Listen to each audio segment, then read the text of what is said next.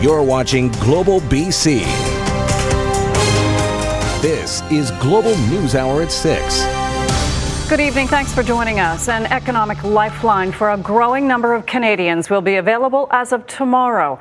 That's when many who have lost their jobs because of the pandemic can finally apply for the emergency response benefit.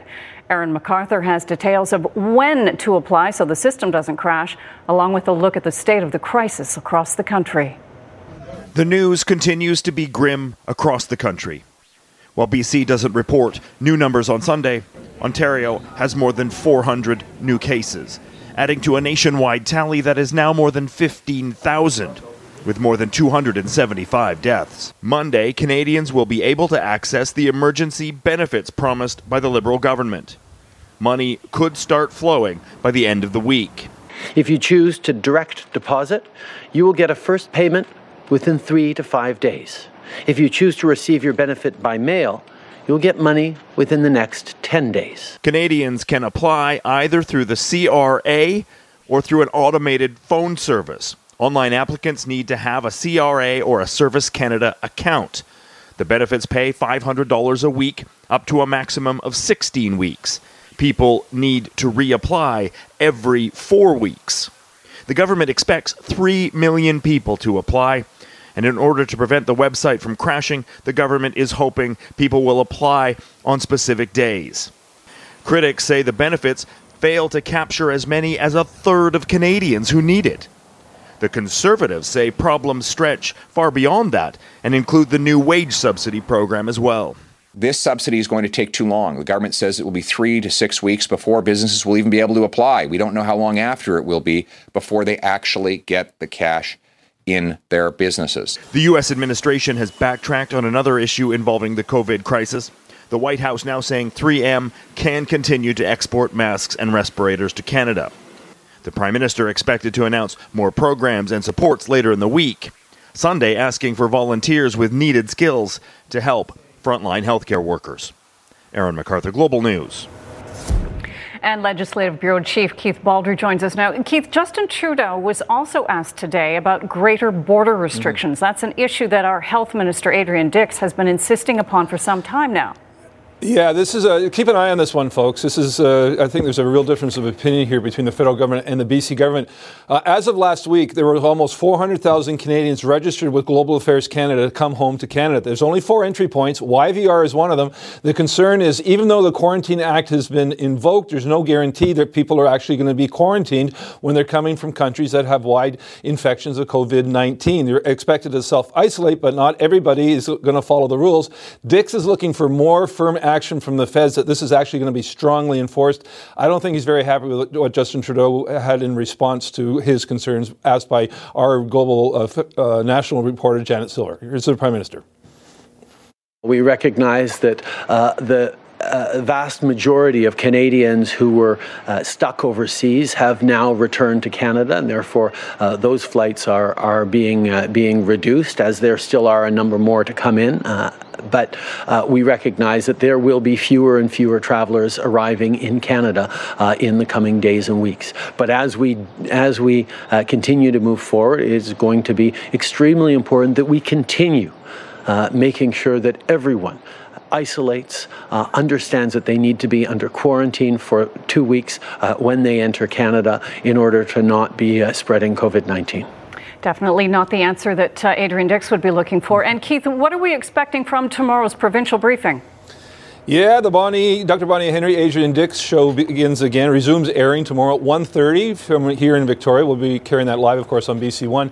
Well, last Monday, we thought we were going to get a big number. It wasn't a big number, even though it was a 48-hour period. And I think what's happening, and why we've seen sort of lower numbers the last few days, the number of tests that have been being conducted have dropped in about half than what they were when they were ramped up a couple of weeks ago, because a lot of the healthcare workers have now been tested. And that was the big bulk of the testing that went on before. So I don't don't think necessarily a big number tomorrow, but again, I think a number of people have been pointing out, don't worry about the cases so much. Look at the hospital numbers and the ICU numbers.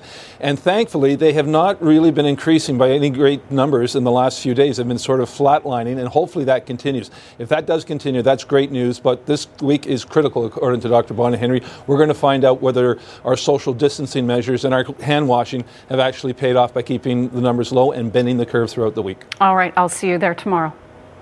Thanks, Keith. Medical masks and gloves are highly sought after right now, so it's with growing dismay that we're now seeing personal protective equipment discarded by what appears to be non-frontline workers littered on our streets. And as Kristen Robinson reports, the discarded items could be contaminated with the virus. They are everywhere they shouldn't be. It's pretty disappointing. Used surgical gloves and medical masks tossed like trash during the pandemic. To be so cavalier and self-centered about your personal litter is really appalling. You got to be a jerk to do something like that. The public, including Vancouver councillor Pete Fry, noticing the used personal protective equipment piling up on the streets. They're fairly nonchalantly just tossing it, and I think it's incredibly selfish and really disconnected, because the only way we're going to get through this crisis is by working together. Coquitlam Mayor Richard Stewart even questioning whether $10,000 fines are in order for those who dump used masks and gloves. If you think something is contaminated, leaving it for others is about the most selfish thing you could possibly do. Metro Vancouver aware more of these products are being improperly discarded. Its municipal crews on the front lines of the tainted trash. There's really heightened concern with respect to these type of materials. That mask could be potentially infected with the virus. Public health experts say physical contact with contaminated masks could spread COVID-19. That person may have coughed into the mask or may have had a runny nose, so you want to be careful not to touch it. If you're just trying to be a good citizen and clean up, you could potentially be infecting yourself. Instead, use a grabber to pick up PPE litter. Or be like Pete Fry and take your gloves off like this so you don't contaminate yourself, then bag them or double bag them if you're sick and toss them in the trash. There's so many people who are making so many sacrifices to keep us safe. The least you can do is put your garbage away. Kristen Robinson, Global News. This month is one of the holiest times of the year for several religions. Easter is next weekend, Passover is later this week, and Ramadan later in the month. The pandemic means all places of worship have had to change how they observe their faiths. And as Grace Key reports, that's prompting some adjustments.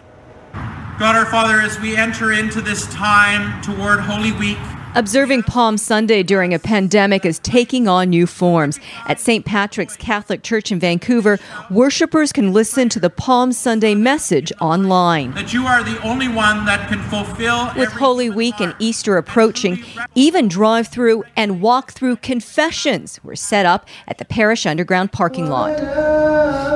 Muslims will also be observing Ramadan later this month. With Friday prayers canceled, some are working towards virtual gatherings. Ramadan is going to be a rather interesting time, as I'm sure you're aware. It's meant to be a time of community, of getting together.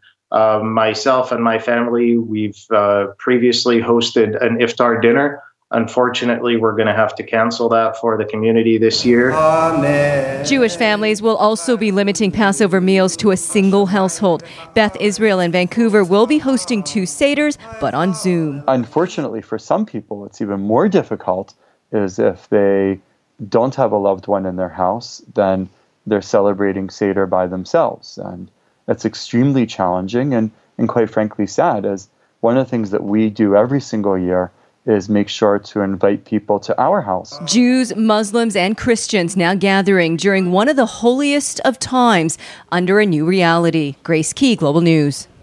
With the wildfire season on the horizon, fire mitigation efforts like controlled burns would normally be well underway. But that is not the case due to the pandemic. As Megan Turcato reports, some are saying more needs to be done in order to prevent a very bad wildfire season. Well before COVID-19, during the height of wildfire season, smoke was already forcing vulnerable Okanagan residents to don protective gear and stay inside. I wouldn't be breathing if I go out. Now the region is facing the possibility of dealing with both the pandemic and smoky skies at the same time. We really have a lot to worry about in British Columbia. While we're still months from the height of fire season, efforts are already underway to control the amount of smoke in the air. The province stopped new open burns in many areas, including the Okanagan, saying lower air quality could mean more COVID-19 infections and more severe cases. We can go back to similar virus outbreaks almost 20 years ago, like SARS, which is in the same family as COVID-19. And for instance, they found that with SARS, in communities that had significantly higher levels of air pollution, the mortality rate, the death rate, was almost double. In the central Okanagan, the regional district has also banned campfires to protect the public as well as firefighters. Every time they have to go out to a burning complaint or a report of smoke is another time when they can't maintain their physical distancing. And that means that they're at greater risk. Fire departments sometimes light their own burns to reduce the fuel load and prevent wildfires later on. But Okanagan fire halls have also delayed or cancelled that work due to the pandemic. The fire chief suggesting residents use this time of home isolation to wildfire-proof their properties to make up for the controlled burns fire departments can't complete. We also have to, I think, ban fireplaces and wood stoves at this point. But whether or not further burning restrictions are put into place, what governments can't simply cancel during the pandemic is the wildfire season itself. Megan Turcato, Global News, Vernon. Vancouver firefighters were busy this morning responding to two back-to-back blazes. A man in a wheelchair was rescued from the basement of a home near Clark Drive and 12th Avenue after the three-story house caught fire just before 7 o'clock this morning. His injuries were said to be minor. A number of other people living in the home have also been displaced, and Emergency Social Services has been called to help them. No word yet on a cause. Just hours earlier, crews were also called to a fire at Commercial Building near Main Street and National Avenue. A couple of rooms on the ground floor had caught fire. Fortunately, no one was inside at the time. There are no reports of any injuries, but because it's a wood frame structure, firefighters had to knock down some of the walls to put it out. No word on a cause of that fire either. Vancouver police busted another COVID-19 criminal last night. Deputy Chief Howard Chow tweeting this photo of plainclothes officers arresting a property crime suspect. The alleged offender handcuffed after police say he took advantage of businesses and residents who are following the rules to self-isolate. With much of the city's business district boarded up, the VPD says commercial break-ins are increasing, especially in the downtown core. Police say it's aggressively targeting thieves who are taking advantage of the crisis. Officers in the downtown east side seized this very real-looking weapon from a 17-year-old last night. The department says two members spotted the replica gun while walking the beat. And there's no known COVID-19 outbreak in the downtown east side, but Vancouver's mayor has said it's only a matter of time before there is one because it's difficult to physical distance in the area. Extra hygiene and hand sanitizing stations have been set up on the street to help curb the spread of the virus. In Abbotsford, a 24-year-old woman was arrested for aggravated assault for allegedly stabbing her 25-year-old male partner. First responders were called to the 2700 block of Fairlane Street just after 1 o'clock this morning. The man was rushed to hospital with serious injuries. Today marks 4 years since a Vancouver Island RCMP officer was killed in the line of duty in a car crash. West Shore RCMP Constable Sarah Beckett died after a drunk driver slammed into her cruiser in Langford in April of 2016. Kenneth Fenton was sentenced to 4 years in prison for ramming his truck into Beckett's police vehicle. His blood alcohol level was 3 times the legal limit when he ran a red light while fleeing police. Beckett was an 11-year veteran of the force, a wife, and a mother of 2 young boys. A good reminder that it's not just healthcare workers who are risking their safety on the front lines of this pandemic. Sobeys says some of its grocery store workers have tested positive for COVID-19, with at least 19 stores across the country affected, including 2 locations here in BC. One employee was working at the Fresh Co. at No. 3 Road and Williams Road in Richmond. Their last day of work was March 26th. Another employee at the Safeway inside the King Edward Mall in Vancouver has tested positive. Their last day of work was March 31st. The company says it's following public health guidelines to support its teammates and customers. With every case reported, Sobeys says it will deep clean and sanitize the store location affected and communicate with customers who have shopped in the impacted location through store signage. And signs are now up at Vancouver's Granville Island telling shoppers at the public market that shopping is not a social affair. They're asking everyone to do their essential shopping solo, if possible, and please maintain physical distance. Most businesses have had to close for now and, as a security measure, board up their storefronts. But now, as Paul Johnson explains, that plywood is sending a message of hope, positivity, and thanks. Working out the kinks of a large format portrait on plywood, Izzy Chung is happy to spend a day off on a meaningful project. Shining a light on people that are working really hard and working for other people without credit needed.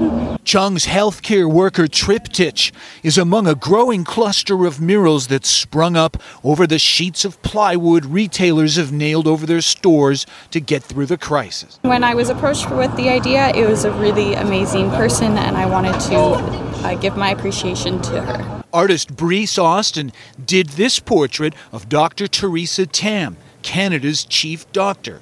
It's situated right next to her provincial counterpart, Dr. Bonnie Henry, who now needs no introduction to British Columbians. Big urban murals in cities are often about historical figures, but this crisis has inspired artists to paint their contemporary heroes.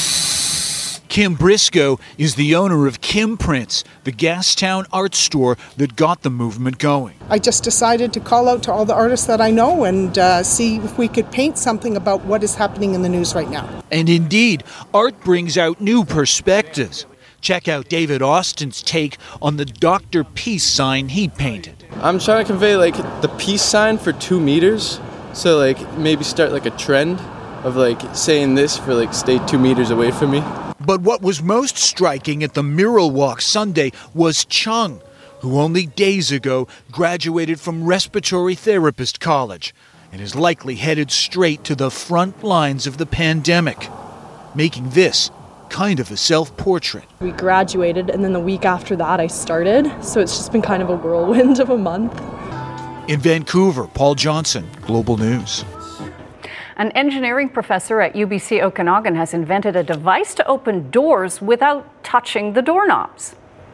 Versus this thing is only your personal device. You only use it when you want to open the door, and you only touch the handle. And this area, after the end of the day, can just wipe it and clean it, and that's it. Ray Taheri says doorknobs are notorious for germs and bacteria, so he designed a device that will open any door, regardless of the kind of doorknob, hands-free. The door opener is magnetic and can also be used to push elevator buttons, open drawers, and pick things up. First of all, I gave it to people that are using it most, which is the securities. They open hundreds of doors a day. I gave it to a few of them, and they love it. I just sent an email to my colleagues, and they all say I need one. That's great. Taheri says that he is using a 3D printer to make the door openers right now so that they are not commercially available yet. He hopes a manufacturer might be interested in mass producing them. Well, tailgate gatherings aren't just for stadium parking lots anymore. Amid this pandemic, it seems more and more people are doing it to stay connected while still practicing physical distancing.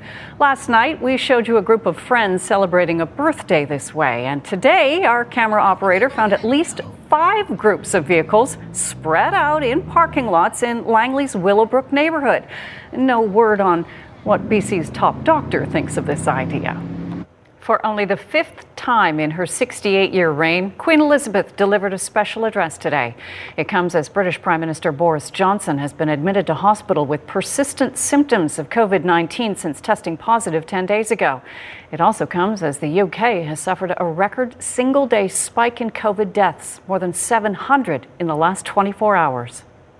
Tonight, UK Prime Minister Boris Johnson hospitalized with COVID-19. 10 Downing Street saying in a statement, this is a precautionary step as the Prime Minister continues to have persistent symptoms of coronavirus. I've developed mild symptoms. He tested positive on March 27th, becoming the first world leader to do so. Alas, I still have one of the symptoms. And on Friday, reported still having a fever.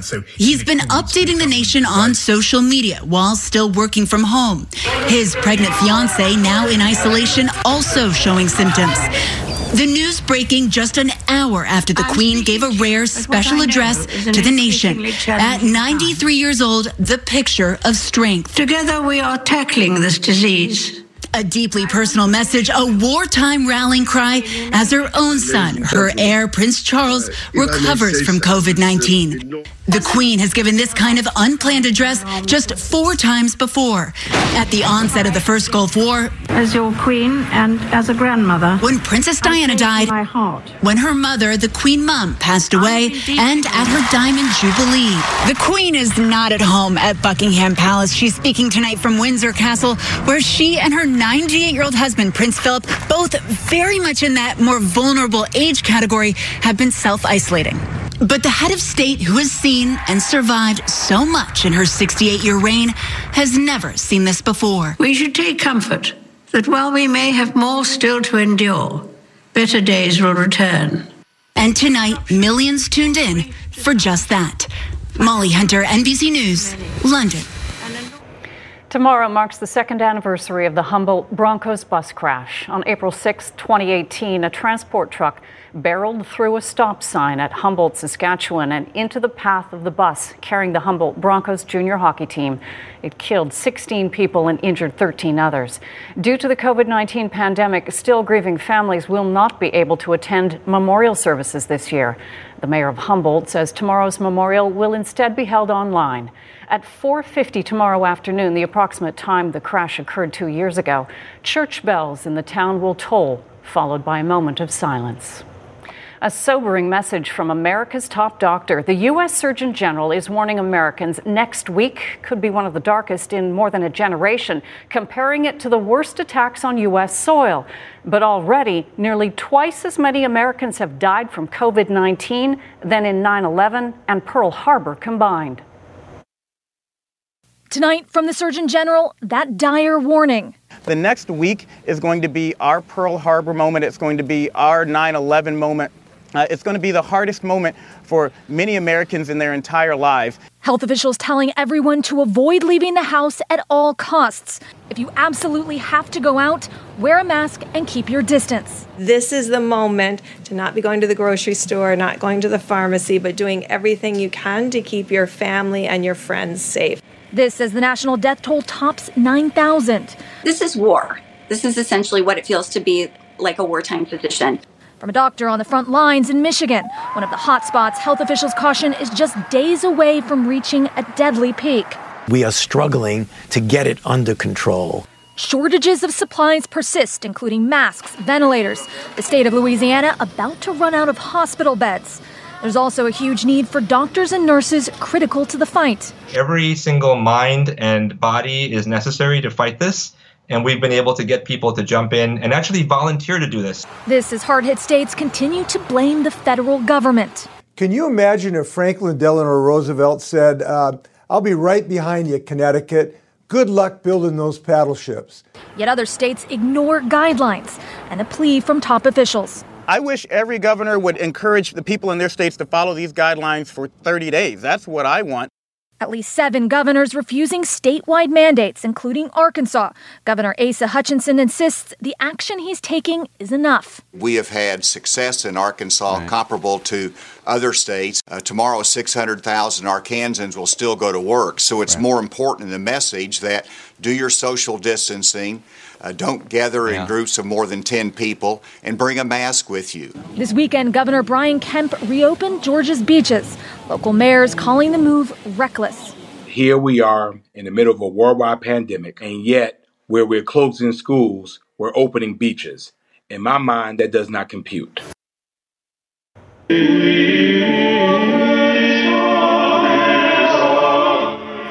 Pope Francis celebrated Palm Sunday Mass today without the public. The traditional ceremony in St. Peter's Square was scrapped because of the pandemic. Normally, tens of thousands of the faithful would attend the outdoor Mass. Instead, the pontiff led services inside St. Peter's Basilica. Aides, a few high-ranking clergy, nuns, and altar service people were present. In the sermon, Francis said during the pandemic, the real heroes are not the famous, the rich, or the successful, but those who serve others. A 100-hectare forest fire is burning in the evacuated area around the Chernobyl nuclear power plant, and the Emergency Services Ministry says radiation levels have increased in the fire center. The blaze is within Chernobyl's exclusion zone, established after the 1986 disaster at the plant that sent a cloud of radioactive fallout over much of Europe. The zone is largely unpopulated, although about 200 people have remained there despite orders to leave. Canadian activist and actor Shirley Douglas has died. Douglas was the daughter of Medicare founder Tommy Douglas and was once married to Canadian actor Donald Sutherland. Douglas was also an officer of the Order of Canada and an inductee into Canada's Walk of Fame. Her son, actor Kiefer Sutherland, says that she succumbed this morning to complications surrounding pneumonia, not related to COVID-19. Shirley Douglas was 86 years old. You're watching Global News Hour at 6. Putting Canucks games on ice, so to speak, isn't stopping our national anthem singer from doing his part during the pandemic. We're going to have that story for you right after the forecast with Yvonne. And Yvonne, yesterday's forecast looks spectacular, and my fingers are crossed that it's going to hold.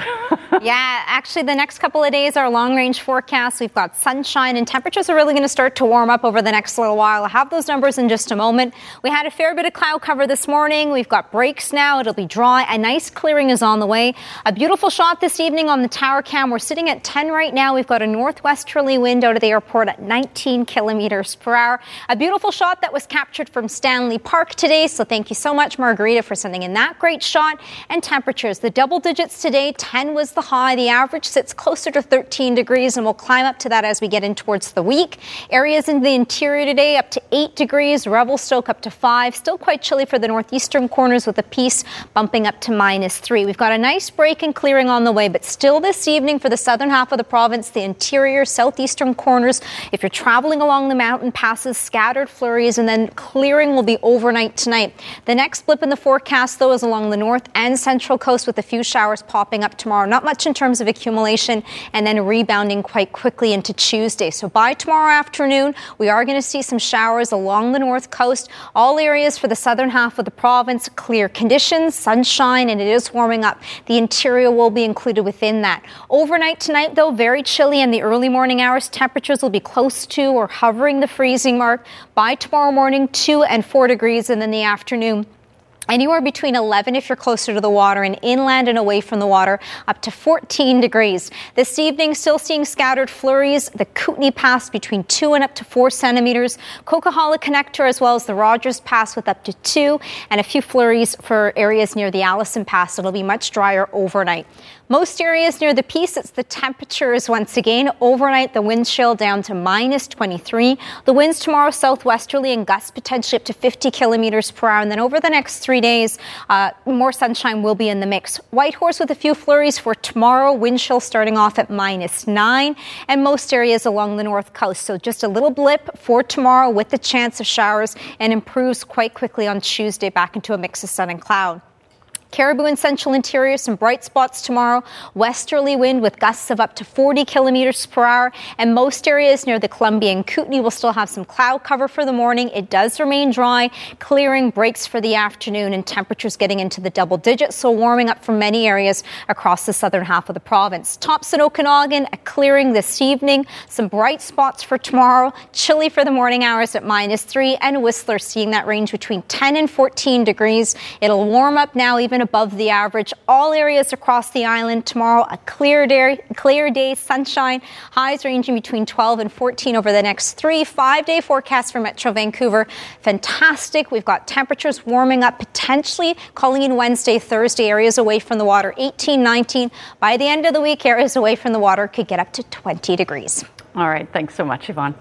The nightly 7 o'clock tribute to frontline healthcare workers ramped up even further last night in New Westminster when Mark Donnelly lent his distinctive voice to the cause.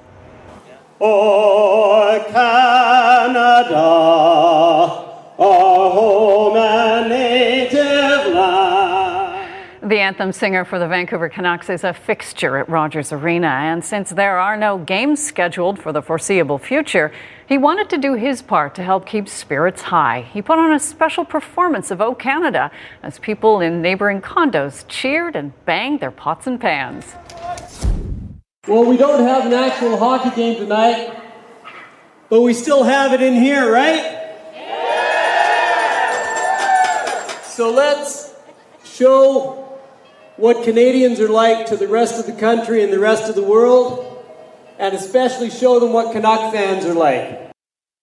It's tough to get married in the traditional way right now, but a Vancouver Island couple was treated to a very special surprise on their wedding day yesterday. Have a look.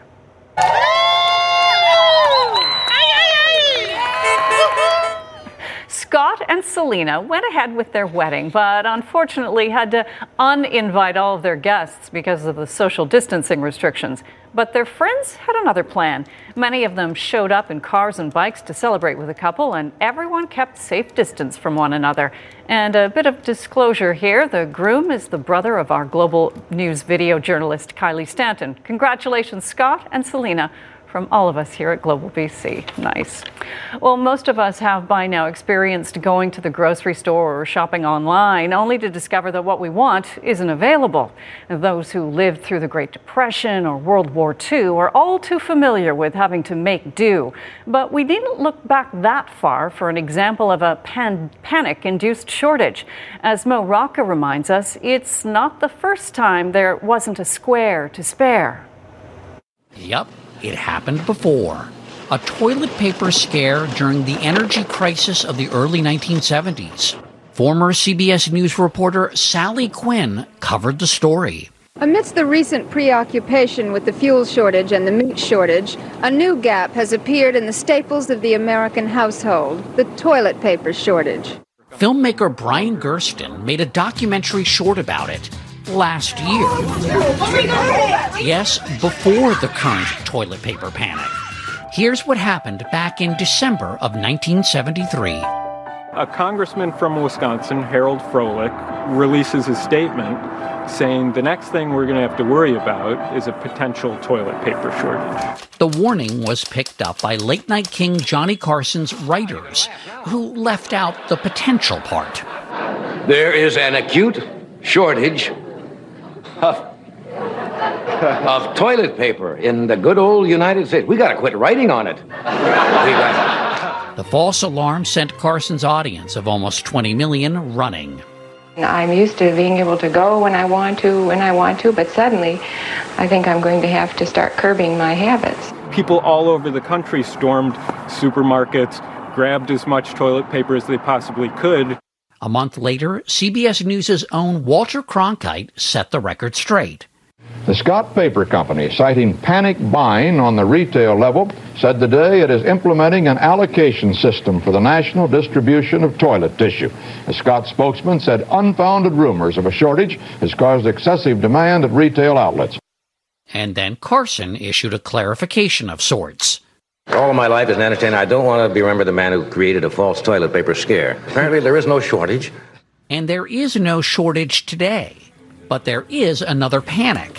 When there's uncertainty in the world, people would like to eliminate some of that uncertainty. So buying toilet paper or plenty of toilet paper ensures that at least one act in their life is completely taken care of. The most important message that people should take away is there's actually plenty of toilet paper.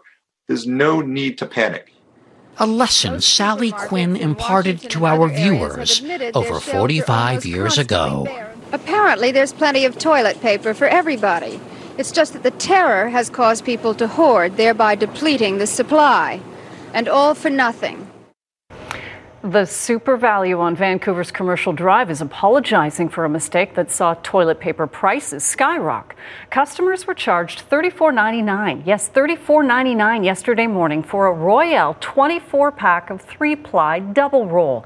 In a statement on social media, Super Value says it doesn't normally purchase this product, but that's all that was available in the warehouse. The store was charged $31.65 per unit, so they priced it at a little over $3 more for retail. Super Value says Loblaws has since agreed to reduce the price so they can now sell the coveted TP for $18.49 a pack. Anyone who paid the higher price can bring in their receipt to get a refund for the difference. All right, Barry's here with a look at sports, and with the nice weather that's coming, I'm hoping people resist the urge to do a pickup game of soccer. Yeah, around here, but as you know, speaking of that, people want to see games, pro games on TV, and maybe this is something to possibly look forward to. The English Premiership has had talks with the government over a return to action in June. Now, the Mirror is reporting that the games would resume behind closed doors with no fans. Players would stay in a sterile environment, limiting contact with the public. The agreement, of course, based on health officials' hope that COVID-19 will peak in the United Kingdom over the next few weeks, and they, of course, would only proceed when it's safe and appropriate to do so. But hopefully that would happen. Right now, we could all use a distraction to put a smile on our face. A Vancouver street basketball player has been making his fans smile for about 20 years. He's very well known in the basketball world, and if all goes well, he will be showing his skills in the Canadian Elite Basketball League this summer in Abbotsford.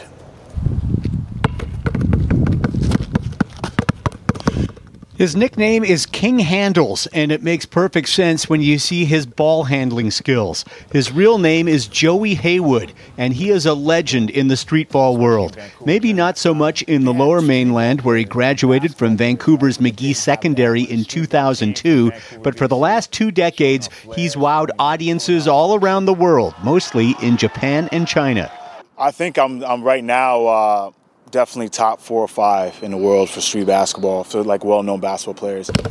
That says a lot about his skills and staying power. He's now 35 and still going strong. Street ball is all about style and results, and Joey's got all that and more. Style, but also you got to get a bucket. You got to get buckets too, but it's a certain way how you get it, right? Like put it through someone's legs or maybe rolling off their head, doing a crazy move, but also scoring. So if you do that and score, it makes you a complete street ball player. Haywood's street ball career started in the early 2000s, well before social media kicked in. Well, it's kicked in now. Haywood has over 160,000 Instagram followers. It's been my best friend. It's been my enemy. But it's been great. It's been great. Getting a lot of contact from different companies after the quarantine and stuff like that, flying me out to different countries. So it's been great for the past 6-7 years I've been on. It's been really helped me out a lot. Haywood has played traditional pro basketball in Europe and Asia. He almost made the Raptors Development League team, the 905, back in 2017. Often, street ballers are looked upon as gimmicky players and don't get a true shot at traditional basketball teams. But Joey led the country in scoring when he played university basketball at St. Mary's in Halifax back in the early 2000s, and now he's been signed by the Canadian Elite Basketball League's Fraser Valley Bandits, who play out of Abbotsford. After dazzling on the world stage, King Handles finally has himself a home gig. It's going to be fun. I never expect to actually play professional basketball in my city. So actually I wanted to play for the Grizzlies when I was growing up, right? But they're not here, so this is a good opportunity here to play home.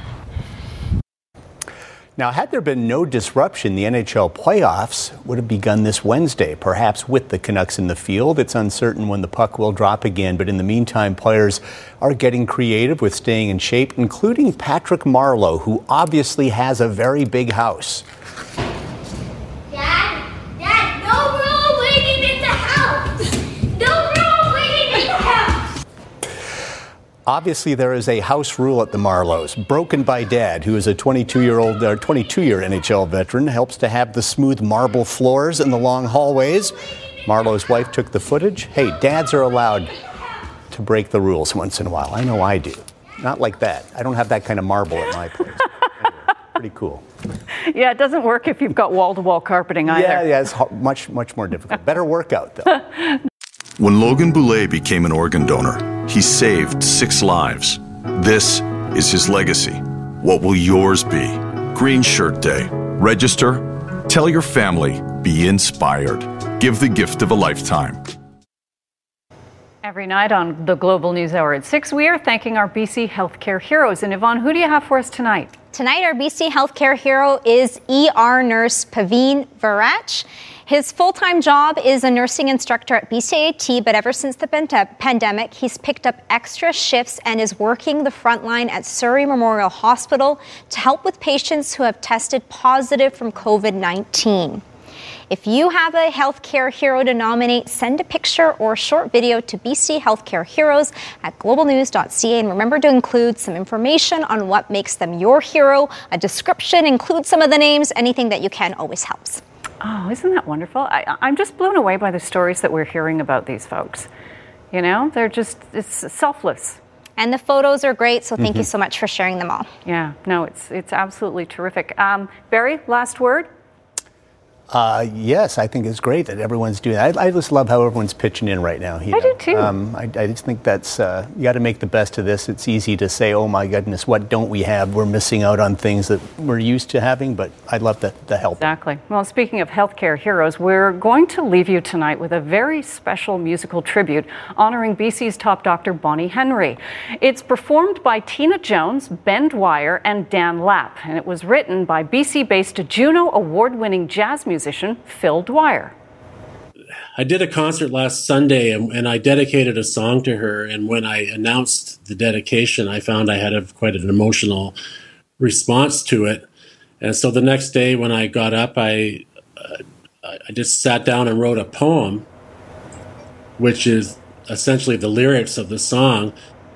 Dwyer, who is also a lawyer and an Order of Canada recipient, lives in Qualicum Beach. He was inspired to pen the folk song for the woman who has become a folk hero to so many during this pandemic. The result, the Ballad of Bonnie Henry.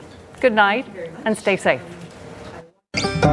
She comes on the radio just around 3 with the public health news for the folks of BC, and to talk of a crisis of a scope yet unseen with an ungainly moniker, COVID-19. From the start at the top of her list of demands was we lather with soap and please wash off